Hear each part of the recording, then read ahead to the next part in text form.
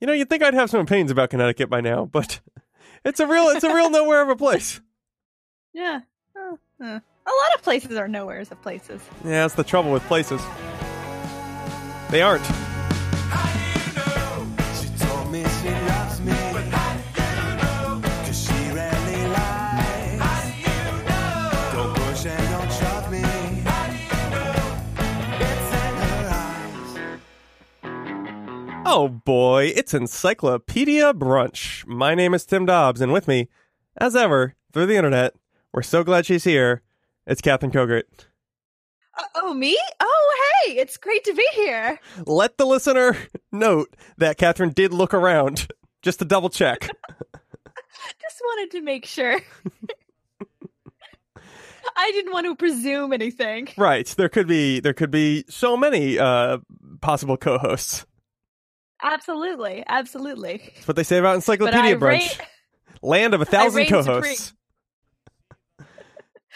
Yeah, na, Catherine reigns supreme. Na, da, da, da. Is that Land of 1,000 Dances? Yeah, land of 1,000 co-hosts, except that you reign supreme. I get you. You know what's great? What's great? Fern Gully, the movie. Is it? I still have some residual fear from being a child and watching that crazy tar monster. Yeah, 100%. He's amazing. Played by, what's his name? Probably Tim Curry? Tim Curry. Definitely Tim Curry. So that was a total guess, but it's not that surprising. Yeah. No, thank you, Tim Curry, for being the stuff of my childhood nightmares. Yeah. Thank you for that. That Fern Gully, and then in Legend, where he was that crazy devil. Oh my god, a crazy devil. You know, I've never seen Legend. I was close to watching it once, and then I got into a fight with someone. Oh, yeah. That's happened to me too. Bad, right? Do you have that? I have this. There are a few movies that corresponded with like gross personal conflict that like I'm like, well, I'll probably never watch that. I hear it's really good, but that's too bad. Yeah. What can you do? I hate that. Yeah. So the time I saw Legend, that's why we'll never watch The Great Bikini Off-Road Adventure. But Willie Tellsalt. Okay, go ahead and put a link to the Flophouse in notes. If it hasn't been noted already, obvious. Catherine and I are huge fans of the podcast, The Flophouse. So listen to that. If for some reason you listen to this and not that, which is crazy because they're really good. They're fantastic. Mm-hmm. If there's one podcast I recommend that someone listen to, it's not this podcast, it's The Flophouse. What do you do? I mean, since we're leisurely getting to our topic as it is, what do you do in the case of someone asks you like, oh, you listen to podcasts? Like, what's like a favorite podcast? What's your response to that? I ask them what they're into. You turn it around on them. I get a genre out of them. I gotta get a genre. It's, you know what? You talk to so many people who listen to podcasts for like the educational value, and given how much time I spend distracting you and keeping us from getting to our topic, maybe listeners will have a sense for like how I approach my podcast digest. Yeah, it's good that you stay on theme. That's smart. That's good. So it's good conversational judo. Yeah, no, 100%. That's me. But I don't want to be recommending like Comedy Bang Bang to someone who just only wants to listen to Radio Lab and Science Fridays and This Week in Microbiology. It's good podcasts, all of those. Of course, of drastically different genre. What I do is I tend to tell people, since you asked, well, for like a serious podcast, I go with The Memory Palace because I really think The Memory Palace is excellent. But also, it's like it has credentials. It's very there's twinkling music in the background. You know, it makes you think about humanity. Twinkling music credentials. That's all it takes. Fair. Frankly, that's all we're missing. I mean, like if we just had some twinkling music, I think we'd be all set. That would be so easy. I assume. I mean, yeah, I don't know. Probably. We do have that jazzy elevator theme. That's true. We have that. I'm sorry. This is getting a little bit inside baseball. Tim? Could we get, like, okay. So I was thinking. Oh, this is horrible. In the Doomed to Fail podcast. Oh, wait. We're not even called that anymore. No, not saying you're not a great musician. I'm saying that the multitasking, I don't know. And we'll be right back This is horrible. This is the worst. on Encyclopedia Brunch. Oh, I'm not coming back.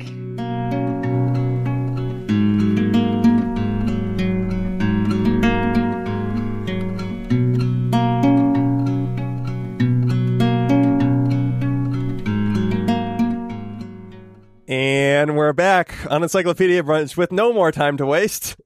Talking. No, I'm not coming back. Oh, Catherine, come back. I promise. It'll be better this time. You promise? It'll be more real. Okay. No more goofing around. What are we doing? We're talking about libraries this very week on Encyclopedia Brunch, discussing libraries. Those fun and friendly places where there are books. And we've got to my favorite part of the segment.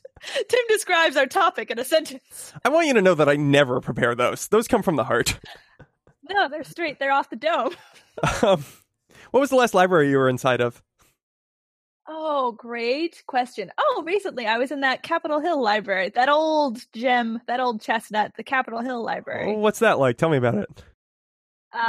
It was beautiful and amazing, and really well lit. The outside, it's like very modern. There's a lot of glass. I hate to say it, but there is. Because it's Seattle. And yeah, there were a lot of like climbing vines and ivy. Like there was a living wall on the outside, and it was also inside.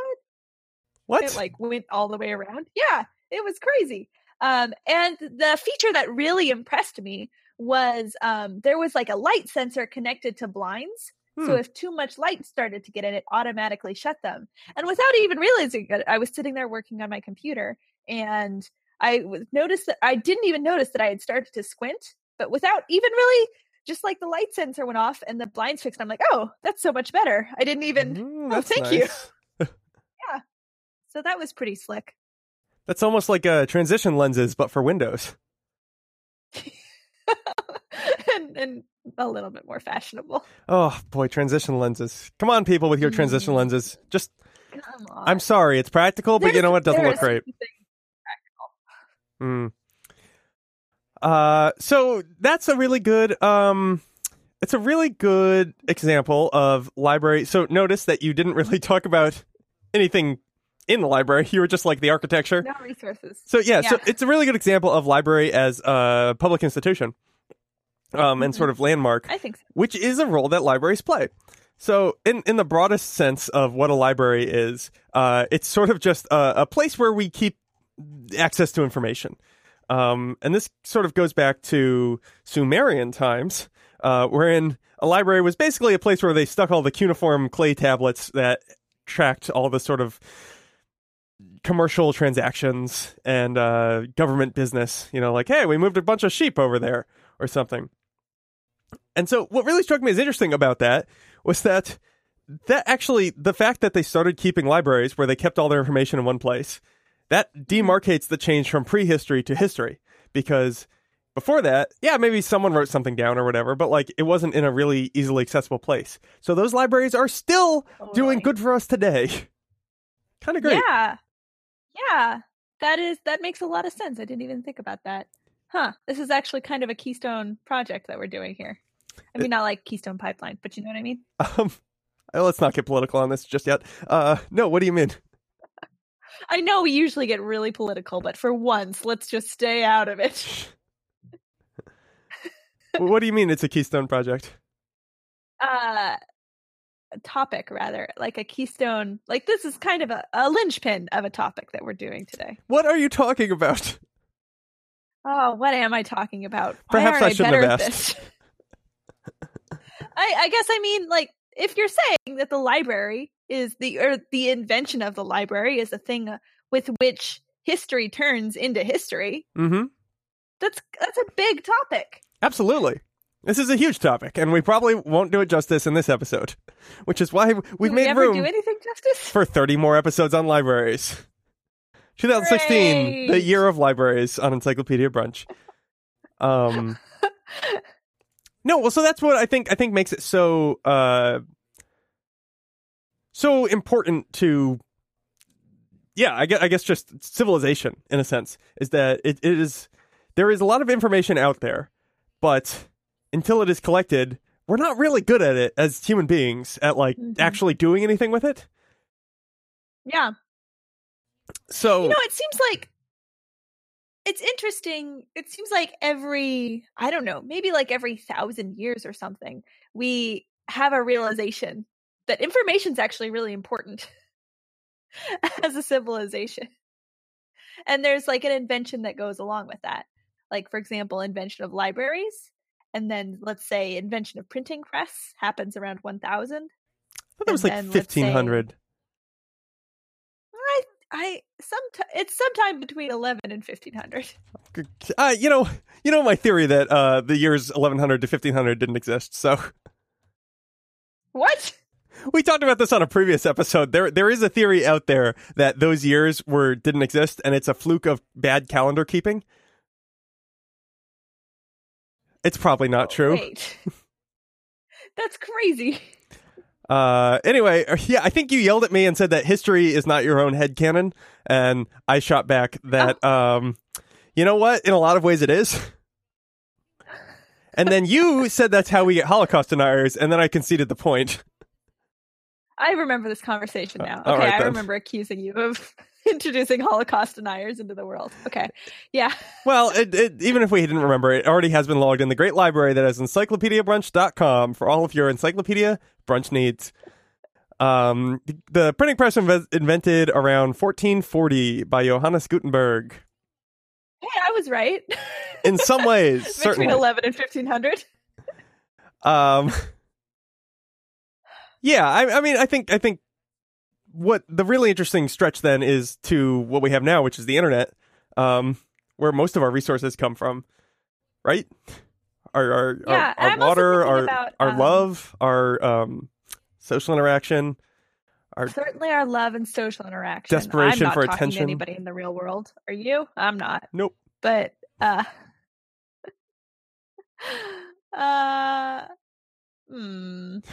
guess the other real invention I'm thinking of here is the beginning of data science. And it's just something that's in my head a lot lately since I've been spending a lot more time with data scientists. Sure. But like the idea that we have the capacity to collect an unrealistic amount of data for any one human to look at. So let's come up with tools to analyze that data. And that information is really important. When you say the invention of data science, like what time frame is that? Is that like the past 10 years, or is that like past 100 years, or? Yeah, I would say like the past 10 years. When did neural networks show up? Neural Kinda networks showed around up in the 80s, and then they got out of vogue because there was not the computational processing for them, and then they got back in vogue the past few years. Okay, yeah. See our episode on artificial neural networks.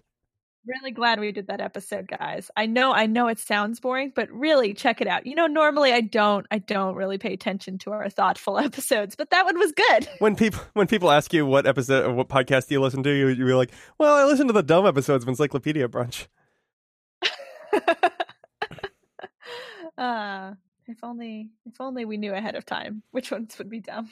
Well, in another attempt to keep this from being a dumb episode. Too late. No, it's great. Yeah, I think so. It's interesting. So the way that we've dealt with, so the history of libraries it's sort of two parallel histories at once, and we can talk about both of them. But one history is the archiving of information. And that's what library scientists and data scientists actually study, is like, okay, what is the best way to collect what is clearly too much information in the world for our silly little human brains that are focused on, single things. What is the best way to take all of that information and turn it into something meaningful to us? At the same time, there's a second use of libraries, which is that they demonstrate intellectualism and value in public life. And we will talk about both of those when we come back in a moment on Encyclopedia Brunch.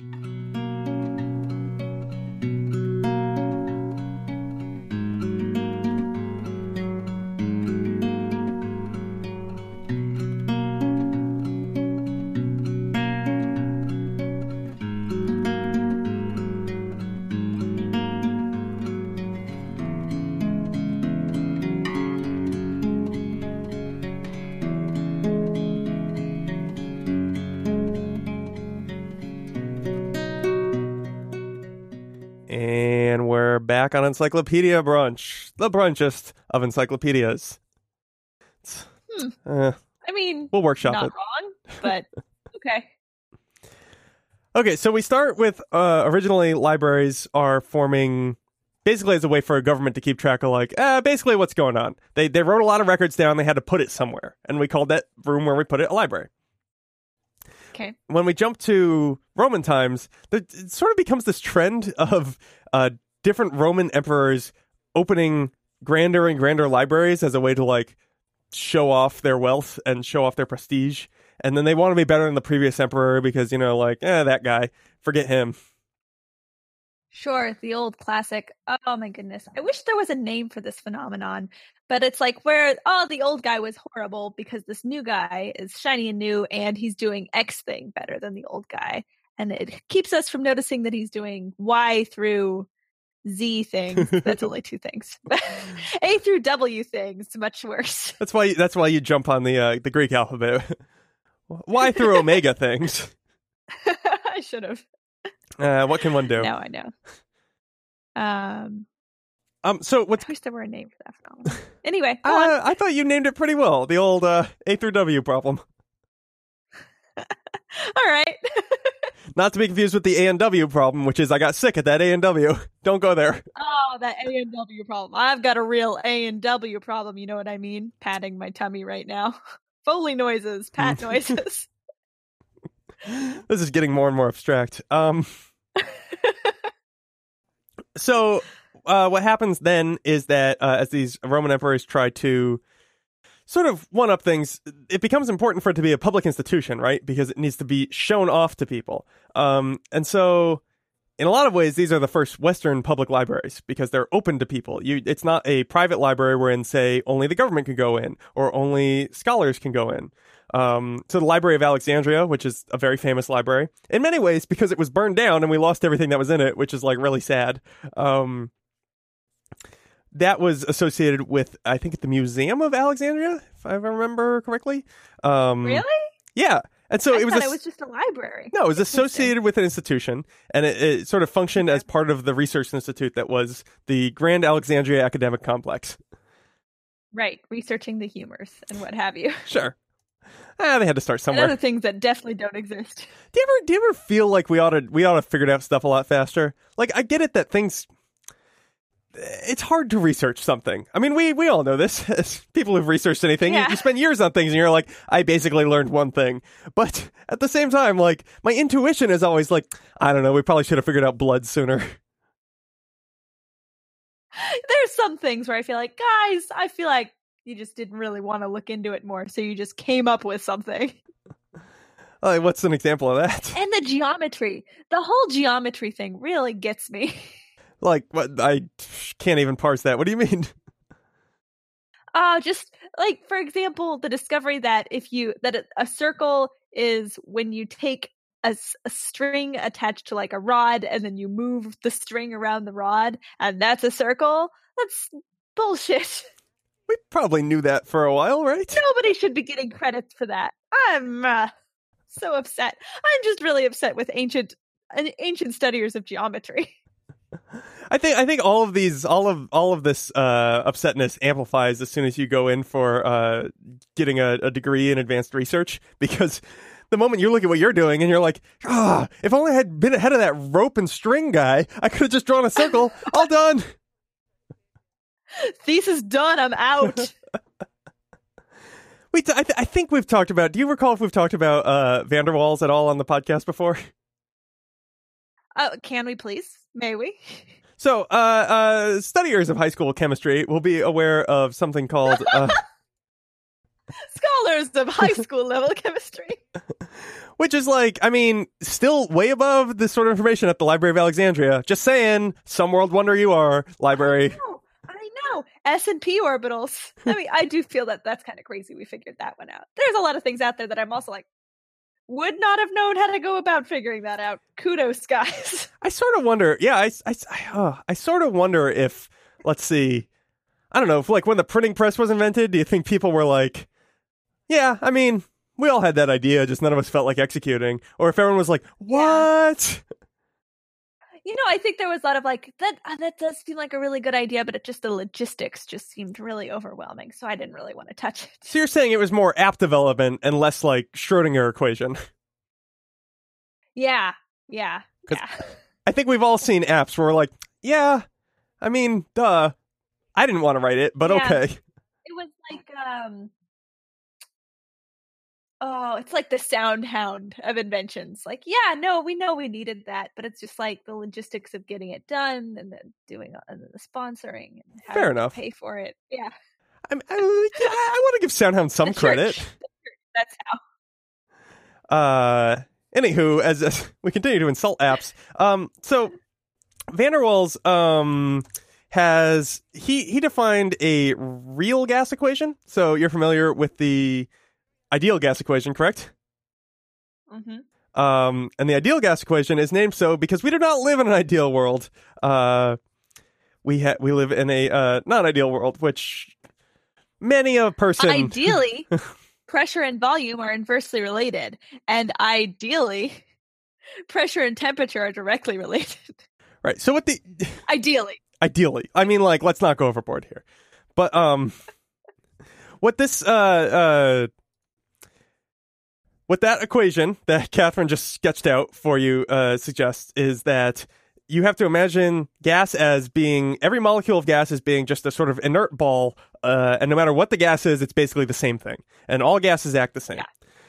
And this is how you can figure out pressures and temperatures and volumes of gases. It's actually like thinking them as like dimensionless points, right? Even more than balls or spheres.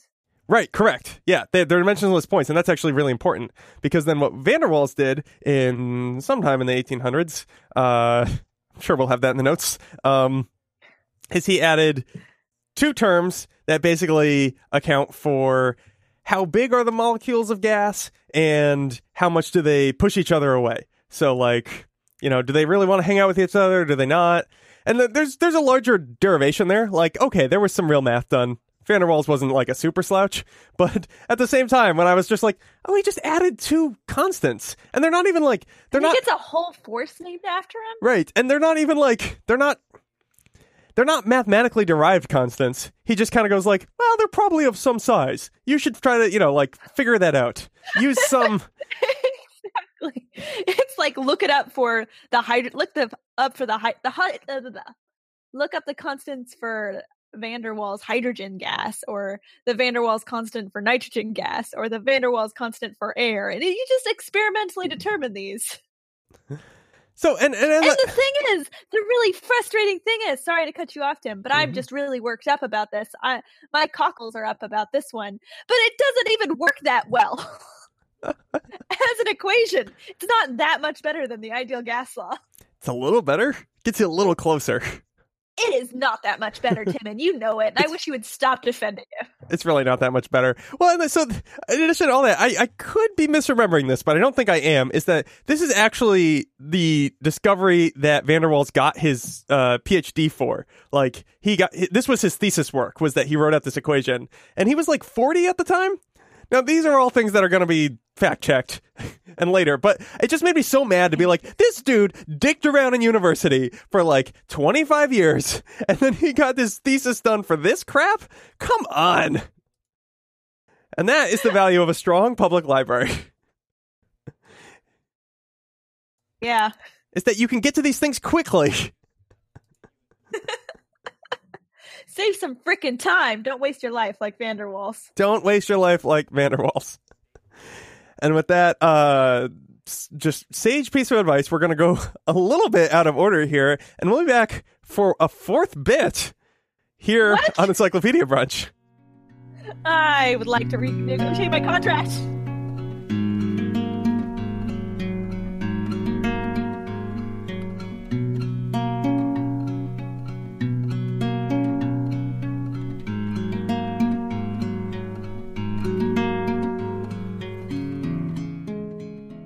And we're back in the rarely seen fourth segment of Encyclopedia Brunch. I don't think they've ever done 4 segments before. Yeah, well, there's a first time for everything. This is special. Libraries are special. Okay, yeah, no, they're special. So we got to talking about universities, and I don't even remember how we got so mad at Van der Waals, but That sounds like us. yeah, well, he was a jerk. Oh my god, okay. Nope, sorry. nope. That was last segment. I just So he was working okay, what do you have, Tim? at a university, which is a sort of private reference library, which provides texts for people trying to. It's associated with an institution, and so if you're trying to look up a certain thing or do something to further the aims of that institution, whether it be the Museum of Alexandria or I don't know, was Van der Waals go to University of Edinburgh or something? University of Amsterdam, alma mater, University of Leiden. Van der Waals, of course, he was Dutch. Okay, anyway, we're gonna have to retitle this right. Van der Waals. Van der Waals, why he was the worst. That guy. And so what we started to see, there's a transition period where you start to get more and more public libraries. So there were the Roman ones, and then that kind of faded away, and it became more private institutions where just like a person who had all their books would keep them in a place and maybe let some people come by, or maybe an institution would. And as we start to build out in the 9th century, some of the great Islamic cities called them what apparently translates to halls of science, Dar al-Ilm. I'm not very good at Arabic, I'm sorry. But Okay. so what I thought was interesting about that was that they were funded by a theocratic government, essentially. So the church, the Islamic Church, would be like, Right. hey, we should have like a place where we keep all our information. And then they had the purpose of, like being like, here's your religious information, but also like, here's all the secular stuff we know. And that got me kind of intrigued by the idea of like, well, so why do people like libraries so much? And I think one reason is that even now, because we have the internet, we have, a lot of other ways that you don't need to go to a library to get, what is the Van der Waals equation. See in the notes. The library, it's almost like, and I'm willing to walk this back, but it's almost like a secular temple. Don't you think? Is that a library is like, it's a place you go to like connect with the secular knowledge we have. In the same way one might go to...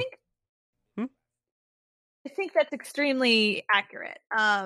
So a couple thoughts I have. The first thing is like, I think that theme, the theme of like a religious or theocratic governing body being a huge supporter of knowledge gathering, I think holds in the Western world as well. Like monks are often acted as scribes, right? To sort of copy books and make new books, and then you have another book, and then you can transfer information more easily. A lot of the times it's Bibles, but it was also other stuff too, and I think that's important to bring up. As a total side note, and then have you ever seen the things where monks who are transcribing, because they're like young guys, they're like 22, they'll write in the margins how bored they are? I just think it's funny. No, that's amazing. Every once in a while, That's some really old cool. text will have that on the side, just like, some beautiful handwritten thing, and then on the side it's just like, this is the worst. It's great. That's pretty charming. Okay, I'm sorry. Your second point was... My second point was, so on campus we have, I go to the University of Washington, and the big fancy deal library is called Suzzallo, and it literally looks like a church. So much so that my PI, who is from Germany and new to the university, is like, "Oh, let's go meet in the church." And I was like, "What? This is a secular campus. I don't know what you're talking about." And then she like took me to Suzzallo. I'm like, "Oh, okay, Suzzallo, gotcha." And the other thing was that, like, when I was getting married and we were figuring out, like, okay, what venue do we want to use? My husband and I, neither of us really have any religious affiliations. So instead of churches, we wanted to look for institutions of knowledge rather than institutions of faith, because we thought about like knowledge as being like, we don't believe it a lot, but we do believe in the power of learning. Reading Rainbow did a lot for you. Well, yeah. Happy Friday, y'all. All right, well, okay, in the notes is LeVar Burton's Twitter. Also, yeah, we'll put LeVar Burton's Twitter. LeVar Burton every Friday. Happy Friday, y'all. No, I think there's a lot to be said. I think in a modern sense, libraries are our modern institutions or churches of knowledge. And I think like throughout the ages, I think it's just been a slow divergence into, I mean, I'm reticent to say that, oh, this is just another form of faith that's come up, because it's I think libraries, like the church of knowledge, is compatible with regular or other types of faith. Like you can be Christian and a big fan of libraries. Look at the halls of science in 9th century Islamic kingdoms. Exactly. They had both. Exactly. So no, I think there's a lot of truth to what you say, Tim, is what I'm saying. Thank you. Welcome. No, it's interesting the way that, so you talk about, whether there's a separation, a divergence in whether it's our temples of faith versus our temples of secular knowledge. And it actually is sort of in and out. If we look at the way libraries have developed, there's a documentation function, and then there's sort of a knowledge spreading function for, I think this gets to something much, much broader, which is the way that faith and government interact over the centuries, which I don't think we're really prepared to cover in these closing minutes of this. But I think what it does point out, though, is that since a library has often represented both, it's that a library is it doesn't always, but it often represents an institution, because it takes a certain amount of power and wealth to accumulate a lot of knowledge in a single place. And whether that's done by a faith-based organization or a government or just a really rich guy, because there are some public libraries. I mean, like, you and I are, like, compared to the vast majority of humans in all of history, doing really well. And we maintain very small libraries. See our episode on bookshelves. Yeah. And yeah. There are some books that we own. Yeah, I'm just thinking about how carefully I curated my public book collection. See our episode on bookshelves. Oh boy! But so I think that's For interesting. all my secrets. Libraries are a way that we often libraries are an expression of the way that we can unify power through a bunch of people coming together, and then that comes for better results for all of us, because we can all learn more. And whether that's the local public library around the corner, which incidentally was born out of subscription libraries, which were private institutions wherein you could pay a certain amount to have access. See, for instance... I just feel like it's so miraculous that libraries have maintained their status as a public institution. Well, so I think that's where we've shifted, right? Is that there was a time when it was really your only access to anything. Mm-hmm. It looked like in Britain that was mostly like a Victorian temperance movement thing. They were like, well, the Industrial Revolution has let these blue-collar people have a lot of free time, and can't have that, so we better give them books to read and stuff. So that's like the first time, at least in Britain, where taxes were collected to pay for public institutions. But I think where we've gone now with it, because, the internet's a big thing, there's lots and lots of ways to get information, is that libraries are still there to provide, one, to be sort of that temple of secular knowledge. Like, you just kind of go in, you're like, look at all these books.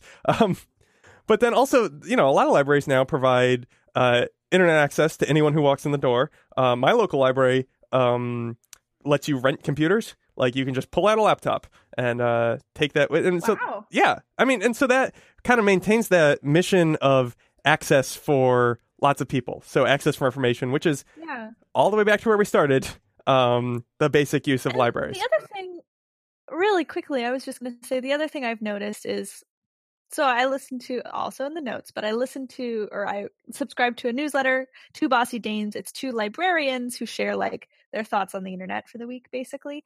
And so it's introduced me to this whole cadre of librarians who feel very strongly that their job as librarians is being a culture facilitator. Rather than be quiet and read these books. They feel that their job is like to be aware of what's out there in media and like what's being written and what's in pop culture, and also being aware of just what's out there in general, and being able to, knowing all that stuff, recommend something helpful to the people who are coming to go see them at the library. Right. Which brings us full circle back to there is too much information. And these are people who are helping us find and parse it and find like basic meaning. And it's just so great. It's just so great that we have this resource. So great. But you don't have to take my word for it. Da-da-da-da.